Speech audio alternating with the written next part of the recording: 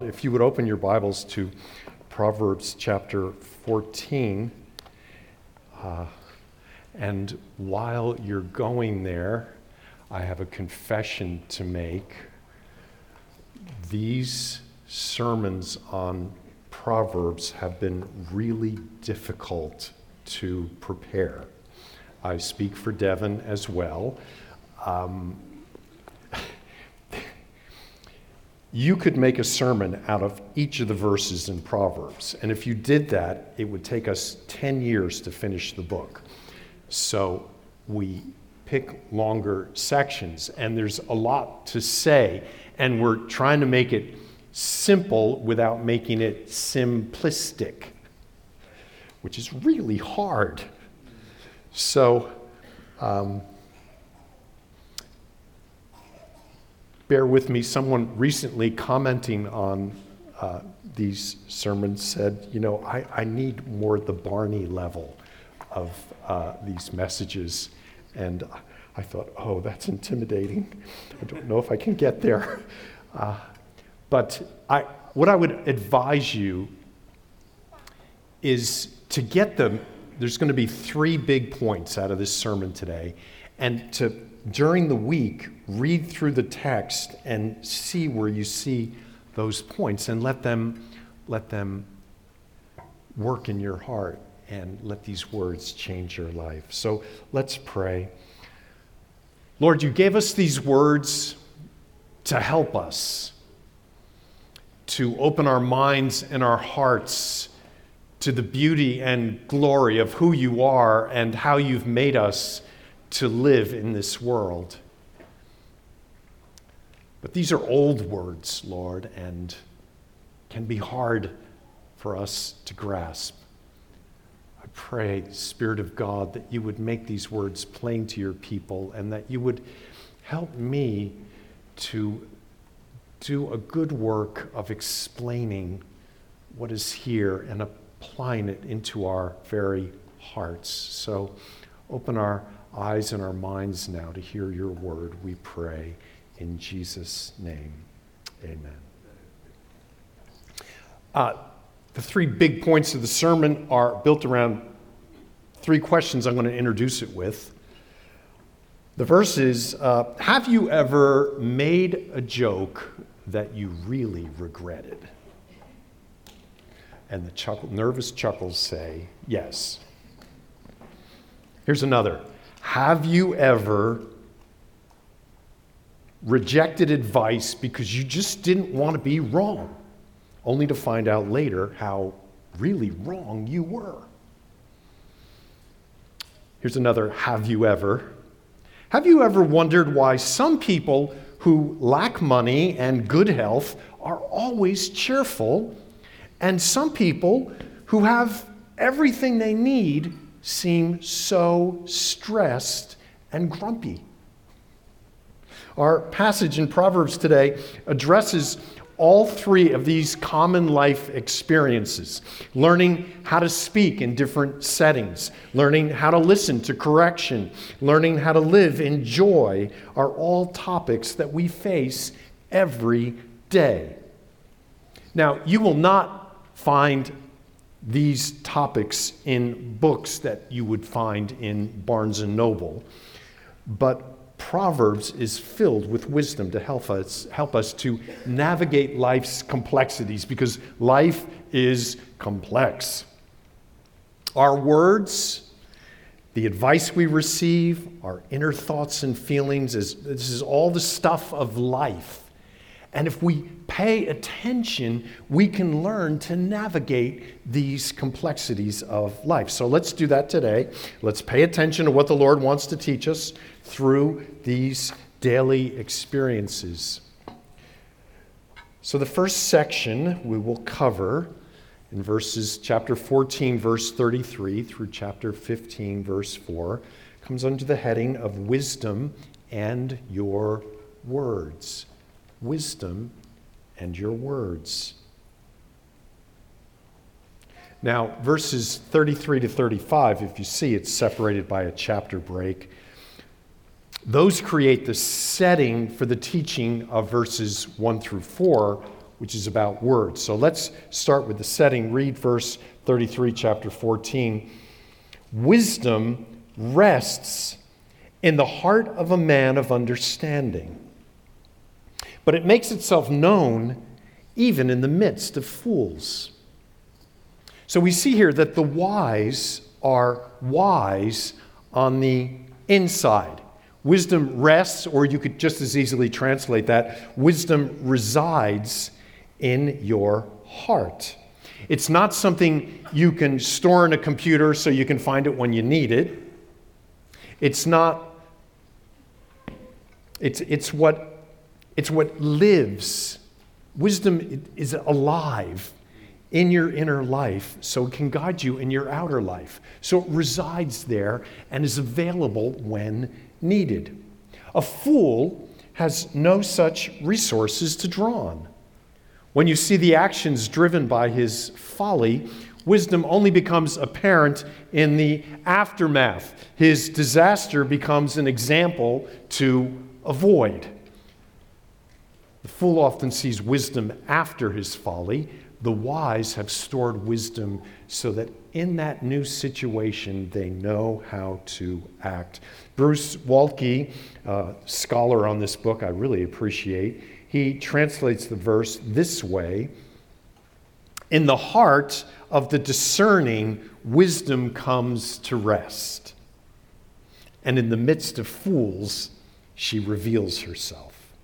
So wisdom is the internal architecture of your heart, only to be revealed when it's time to act, as we're going to see in a minute. Now, verse 34. Righteousness exalts a nation, but sin is a reproach to any people. Proverbs often verses will pair wisdom and righteousness. Wisdom seeks to do the right thing, and if you want to do the right thing, you'll seek wisdom. So they work together in tandem.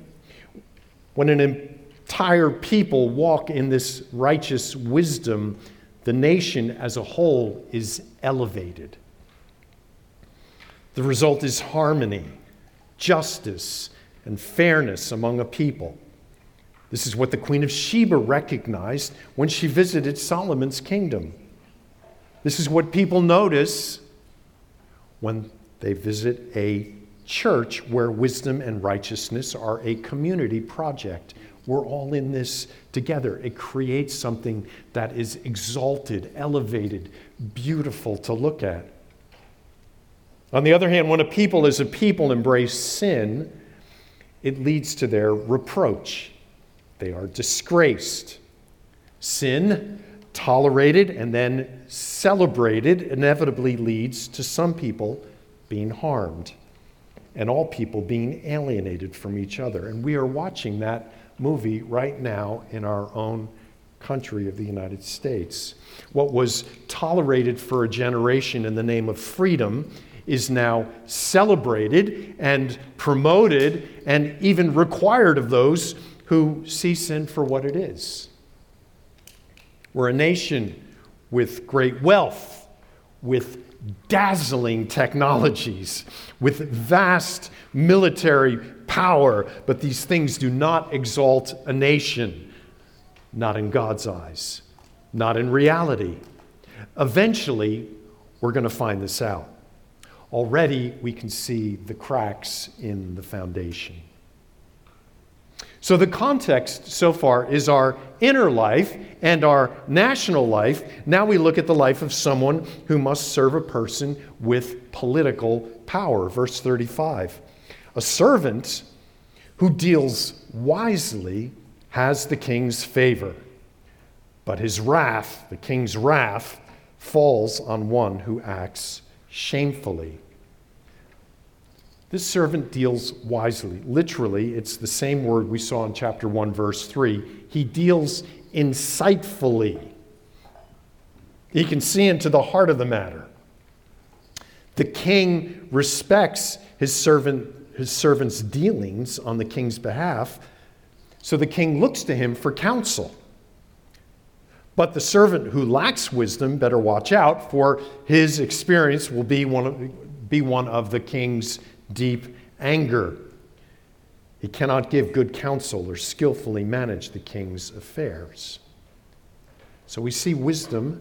First, we see that wisdom is an inner thing, and that inner wisdom prepares you for outer action in any situation. And if such wisdom resides in an entire people, it will exalt them in the eyes of God and man. And for the man who's called to serve the highest executive in the land, he will draw on that wisdom and find success and favor with the boss. And now we're going to see this kind of wisdom, both serving a king, exalting a nation, residing in the heart. How does it work when it comes to speech? Look at chapter 15, verse 1. A soft answer turns away wrath, but a harsh word stirs up anger. In an argument, your tone is important as your words. If you speak calmly and your words are measured to meet the person with respect, you are already on the way to a resolution. But if you are harsh with him, if you revile him, call him a fool, tell him his ideas are stupid, well, obviously you stir up his anger and the conflict escalates. Wisdom speaks softly, calmly. It speaks with respect. And now verse 2. The tongue of the wise commends knowledge, but the mouths of fools pour out folly. You could translate commends as adorns. The tongue of the wise adorns knowledge. The wise speaks in a way that is fitting with his knowledge. He makes knowledge beautiful. He considers not just what to say, but how to say it so that his words not only fit the situation, but they fit with the person he's speaking to. That is a great skill. Fools do not consider their words or their effects. Their words are uncontrolled. They rush out of their mouth. Verse 3 gives us the bigger context to our speech. Read it with me here. The eyes of the Lord are in every place, keeping watch on the evil and the good.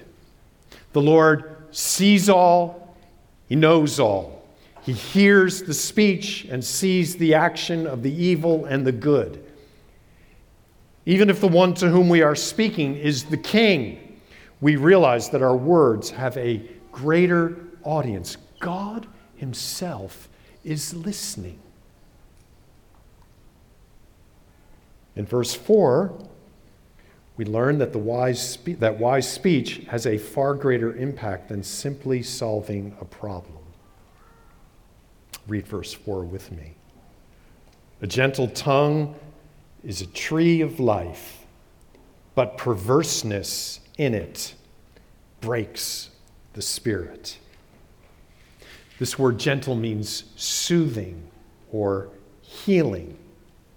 It makes whole. The tree of life was in the garden of God, where Adam and Eve lived before their sin brought their expulsion. A healing word restores some of the qualities of paradise in a broken world. Words can have such a beautiful, good effect on other people. On the other hand, speech that is perverse, speech that turns truth on its head, that deceives and misleads, ends up breaking the spirit like a broken bone. So there are psychological consequences to your speech. It can bring healing and life, or it can break a relationship and the inner life of another person. We need to think about this. Words can do great damage, even though we cannot see the damage in the internal life of another person. And This breaking of the spirit, the writer doesn't make it clear. You got to think about it. Does it break the spirit of the person who's been attacked with those words? Or does it break the spirit of the speaker? And I think the reason it's ambiguous is because it's both. You revile another, you disrespect another, you pour out words of bitterness on another, and it breaks your own spirit. So if you take wisdom into your heart, you'll be prepared to speak in any and every situation. In a conflict with your spouse or parent or child, in a tense meeting with your boss, in a disagreement with your neighbor, you'll have insight into the situation. You'll speak words that soothe and heal and lead to wholeness and harmony, not conflict and civil war. So this book is offering us wisdom in speech. So we have to take this wisdom into our hearts so that it produces the words that have these good effects. The second section deals with wisdom and advice. Wisdom and advice. Chapter 15, verses 5 through 12. Now I want to read all 8 verses together, and then I'll show you why they fit together as a unit. So beginning in verse 5. A fool despises his father's instruction, but whoever heeds reproof is prudent. In the house of the righteous there is much treasure, but trouble befalls the income of the wicked. The lips of the wise spread knowledge, not so the heart of fools. The sacrifice of the wicked is an abomination to the Lord, but the prayer of the upright is acceptable to him. The way of the wicked is an abomination to the Lord, but the Lord loves him who pursues righteousness. There is severe discipline for him who forsakes the way. Whoever hates reproof will die. Sheol and Abaddon lie open before the Lord. How much more the hearts of the children of man? The scoffer does not want to be reproved. He will not go to the wise. Now, the reason you can see this is a unit is because it begins with reproof. Whoever heeds reproof is prudent in verse 5, and it ends with reproof. A scoffer does not like to be reproved. The big picture here is that wisdom requires that you be open to other people showing you where you are wrong. Got to be open to being wrong. It doesn't mean that all the advice everybody gives you is right. It means that you are open to being wrong. As James says, we all stumble in many ways. The first person you should learn this from is your dad. It's right there in the text. A father's instruction. If you're a fool, you will not only ignore his instruction, not only reject it, you'll despise it. You will call what is good worthless or even evil. This is the temptation of every generation growing into adulthood. And there are fathers in this church I so deeply respect raising your children right now. And I would encourage you guys, listen to your dad, listen to your mom. They're wise. All right. So verse 5, a fool despises his father's instruction. Heeding the instruction and reproof of your father is shrewd. Look at the second half of the verse. Whoever heeds reproof is prudent. The word prudent refers to having a well thought out plan that leads to success. If you're prudent, you think, okay, what's the situation here?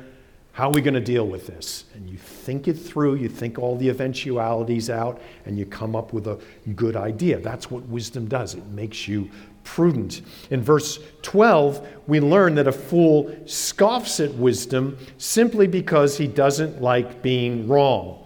So he avoids the wise and seeks out, and here I'm quoting again Bruce Waltke, those who offer self-love, flattery, and frivolity, and do not depend on God, truth, and righteousness. Okay, so the fool goes out and says, who can I get counsel from who already agrees with me? Where the righteous says, I need instruction. I need authoritative teaching to guide me. In verses 6 and 7, we learn that listening to reproof has an effect on your wealth and how you spread your wealth to others. So verse 6, in the house of the righteous there is much treasure, but trouble befalls the income of the wicked. The lips of the wise spread knowledge, not so the hearts of fools. Verse 6 hints at the fact that treasure is more than money, and the way it hints at it is that the second half refers to the income of the wicked. That's clearly about money. What the wicked think is treasure only brings them trouble. But the righteous store up the kind of treasure that brings joy, satisfaction, friends, a harmonious family. Money may help, but money is not the source or the essence of your treasure. Whoa, could we not spend an hour on that one? Are we not constantly told that money can buy your safety, your happiness, your peace?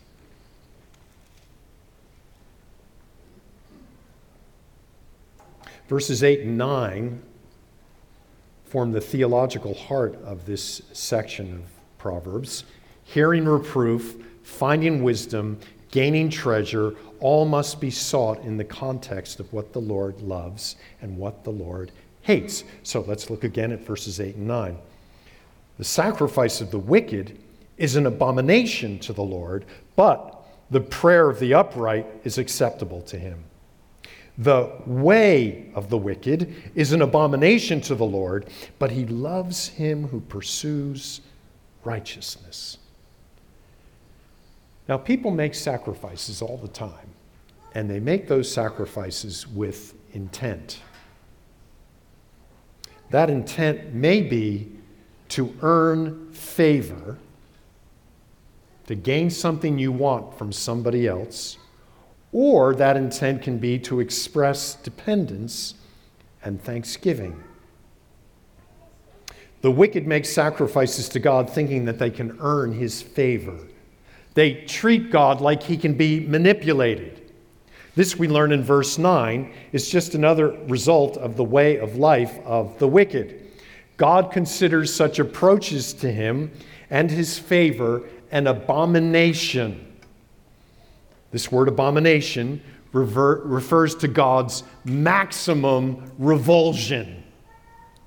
Things that he finds maximally offensive to who he is and what he wills for us. Proverbs calls the sacrifices of the wicked an abomination. If you follow the word throughout Scripture, you'll find included in the abomination list there is perversity, deceit, hypocrisy, wickedness, and pride. These are things that God hates. Sacrifices that aim at earning strike at the heart of the gospel. They come with the expectation that God's favor can be forced. But God comes to us only by grace, a gift undeserved. Jesus came to pay what sinners can only pay with their own eternal death. And he made his sacrifice for us while we were dead in our sins and unable to resurrect ourselves. We cannot pay to escape his judgment. He can. Jesus' sacrifice was not required. He wasn't forcing God's hand to manipulate him.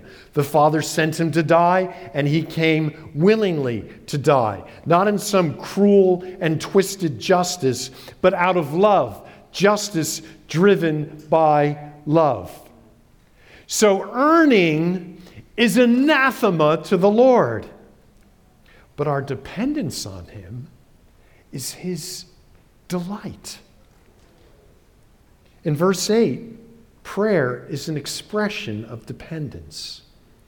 The upright finds God's acceptance, his favor, his favorable response when he comes to God, not as deserving, but as needy and undeserving. The Lord loves the one who pursues righteousness by heeding reproof, by spreading his wealth around, by praying. Verses 10 and 11 show us that the consequences of rejecting wise reproof go beyond consequences in this life. Verse 10, there is severe discipline for him who forsakes the way. Whoever hates reproof will die. And then connected right into that, verse 11, Sheol and Abaddon lie open before the Lord. How much more the hearts of the children of man. So there is severe discipline for those who forsake the way of life. The alternative is hating reproof, which is the way of death. As we've seen in Proverbs, life is a journey. Life is a journey. We are sinners and prone to folly. As we walk, we either pursue wisdom, embrace reproof, and conform our lives to the Lord and his ways, or we will eventually experience the ultimate consequence of eternal death. So this is not minor stuff. This is not like how to win friends and influence people. This is like life and death stuff. Sheol is the Old Testament word for the place of the dead, the place where all the dead dwell. Abaddon seems to be a place that is reserved for the wicked. The name refers to a place of destruction. If the Lord sees and controls this place, how much more does he see and control your life, your inner life? So don't hate reproof. Embrace reproof. Learn to treasure words of painful correction, knowing that they will lead you down the path to life. We need each other. Oh, to have the gift of wise counselors who are not flatterers. It's such a gift. People who love you but refuse to just tell you what you want to hear. You want to find those kind of friends. Now we come to the third section of our text today, wisdom and your inner life. Verses 13 to 19.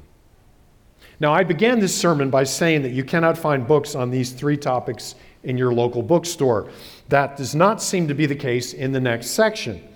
Our world is filled with advice on how to transform your inner life, how to find your happy place, how to free yourself from toxic relationships and find inner peace. Meditation and mindfulness are watchwords we are called to heed all the time. We live in an age obsessed with how we feel on the inside. So let's see what the Bible offers as a key to an inner life shaped by wisdom. Verse 13. A glad heart makes a cheerful face, but by sorrow of heart the spirit is crushed. The heart of him who has understanding seeks knowledge, but the mouths of fools feed on folly. All the days of the afflicted are evil, but the cheerful of heart has a continual feast. Notice the word heart appears 4 times in these 3 verses, and the word cheerful appears twice. Verse 13 states the obvious. Internal happiness brings a smile to your face. Internal sadness will crush your spirit. Proverbs assumes, now get this, okay? Proverbs assumes that it is within our human ability to direct our inner life just as we can direct our outer life. So you are not a slave to your difficult thoughts. You can direct them. Verse 14 tells us that if we direct our inner life to gaining knowledge, it will affect how we feel. The alternative is to feed on folly. So verse 14, the heart of him who has understanding seeks knowledge, but the mouths of fools feed on folly. So a wise heart says, I'm going to find out what knowledge says to my sad situation. I'm going to seek this out. I want to learn. Why is my inner life the way it is? The fool, on the other hand, eats whatever is before him. So when it says he feeds on folly, the picture there is of a sheep or a cow in a pasture eating. And in this case, like a sheep who grazes in a pasture, eating whatever he finds in front of his face, he ends up eating what is poisonous. Okay, so we're called to seek knowledge about our inner state, not just to feed on whatever might be before us. So what we're looking for, what are we looking for? What are we looking for as we seek knowledge about our inner life? Proverbs makes you think. That's what these verses do. They make you think, okay, what's he getting at here? Why does he say it that way? Why is he connecting these 2 verses together? We're stretching to see the world through God's eyes. We're pushing through the weeds of this world to know how God interprets our situation. We're listening to his promises to see what the ultimate outcome may be. And so we learn that the fear of the Lord is the beginning of knowledge. So we may be depressed, we may be anxious, we may be angry. We let the fear of the Lord guide our thoughts. We let his word to us define the realities we face. So our inner life requires work. The psychologists of our day would say the same thing. But the Bible doesn't call us to look inward. This is so interesting. The Bible doesn't call us to look at our circumstances so we can change our inner condition. The Bible calls us to look up, to see the Lord in all his wisdom and beauty and power. So if you're sad, you're not going to be able to analyze all your sadness and come up with a way to be delivered from it. You look up, you take your inward life and force it up despite the sadness, and there you find knowledge. The first half of verse 15 seems obvious. All the days of the afflicted are evil. The word evil comes with the nuance of wretched. When we face affliction, we feel wretched. But the second half gives us a promise that in the midst of our affliction, we can find joy. Look at 15, part 2. The cheerful of heart has a continual feast. A heart that seeks knowledge finds reasons to be happy that transcend the situation that has brought you to your wretched state. You can feast at the table of the Lord. Find joy and satisfaction in His words that define your situation, words that comfort you in your affliction, words that promise you a final outcome of joy and blessedness. You can. Now, we have a vivid and living demonstration of this in our own Sharon Pyle. Cancer is a cruel affliction. There's no way getting around that. It slowly eats away at your body. It causes mysterious and often severe pains. And the treatment can be just as painful and mysterious as the disease. And in that condition of wretchedness, you can be obsessed with doctor's reports, lab results, statistics of remission and death. You can focus on every new ache in your body. And I want to add, all of that is understandable. Okay? But in the midst of your affliction, you can look up. Rather than grazing on medical reports, you can feed on knowledge, eternal knowledge, not the knowledge of the scientists of this earth. Sharon, in her affliction, has learned to look up.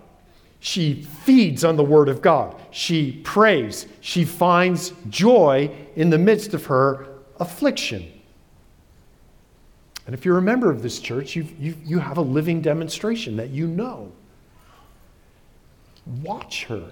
Learn from her. Now, I am not saying, I'm not trying to present Sharon that she has some kind of unreal, giddy happiness that erases pain and removes all fears and sins from her life, okay? She remains a Christian sinner like the rest of us.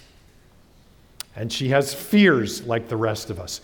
But we've watched her take those fears, take those pains, look up, and declare what is true and ultimate beyond the circumstances of her cancer. It's a fight. It's a daily fight for a heart that's renewed by knowledge.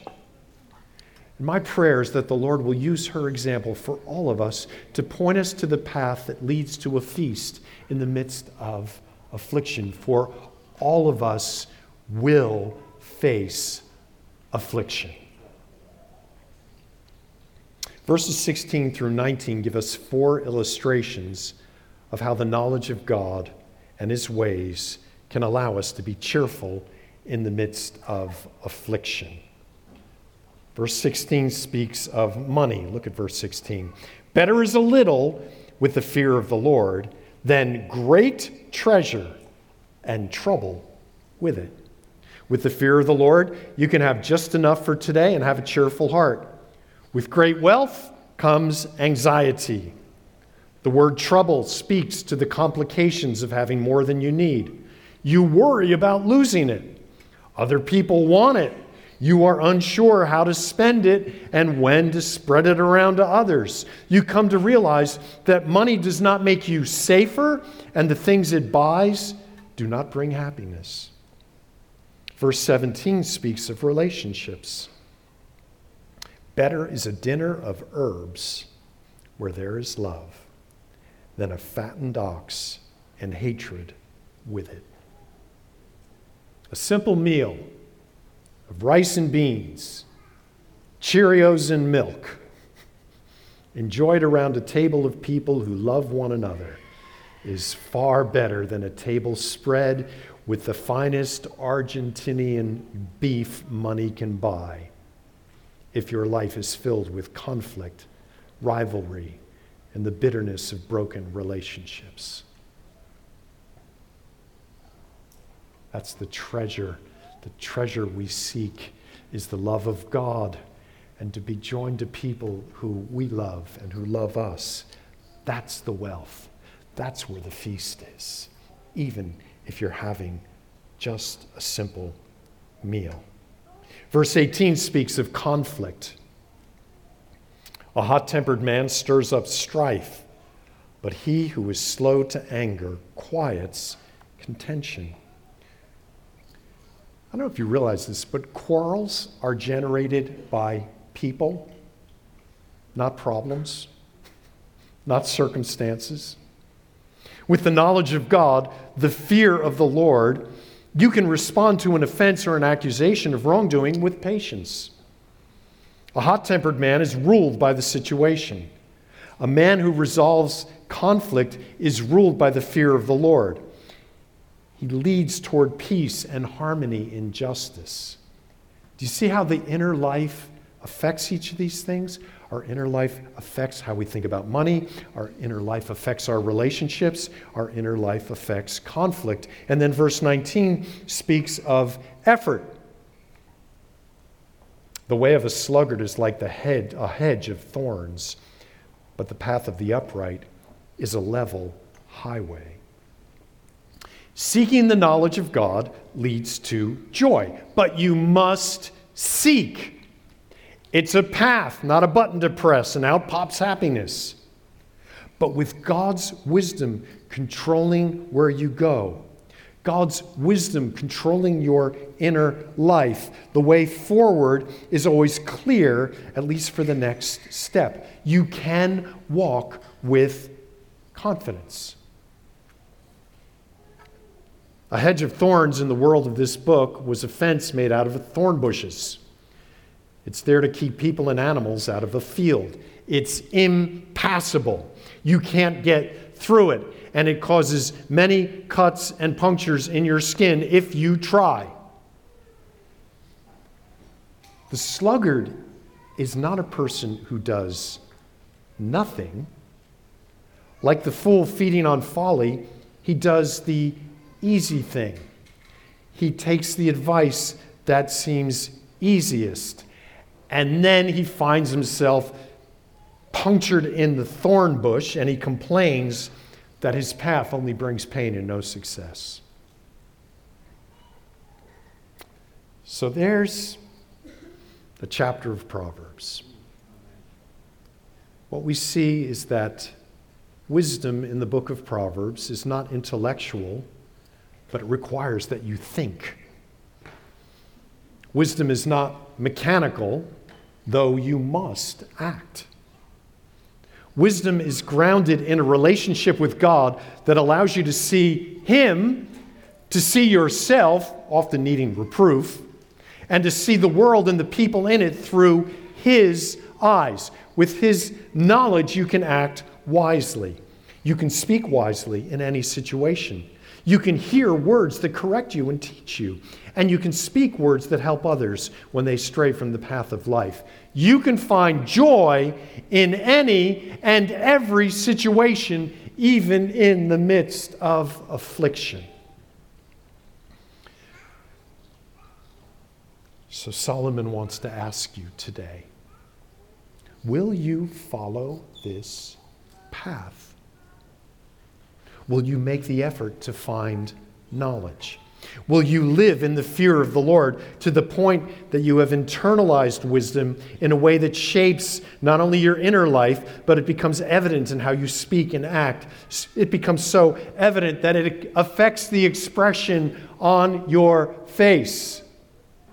Why is she smiling when her life is so hard? This is the path that the Lord puts before you. But you must choose to walk in it.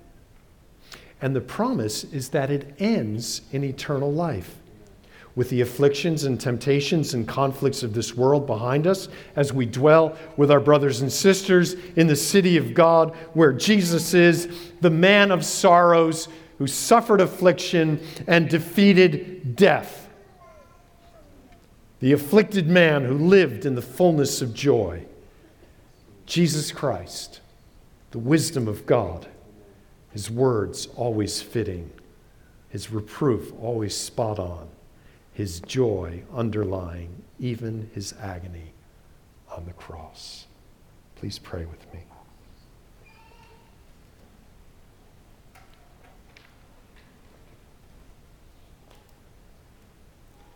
Lord, we acknowledge we lack wisdom. We acknowledge we don't have it all together. We acknowledge that often our words make the situation worse, not better.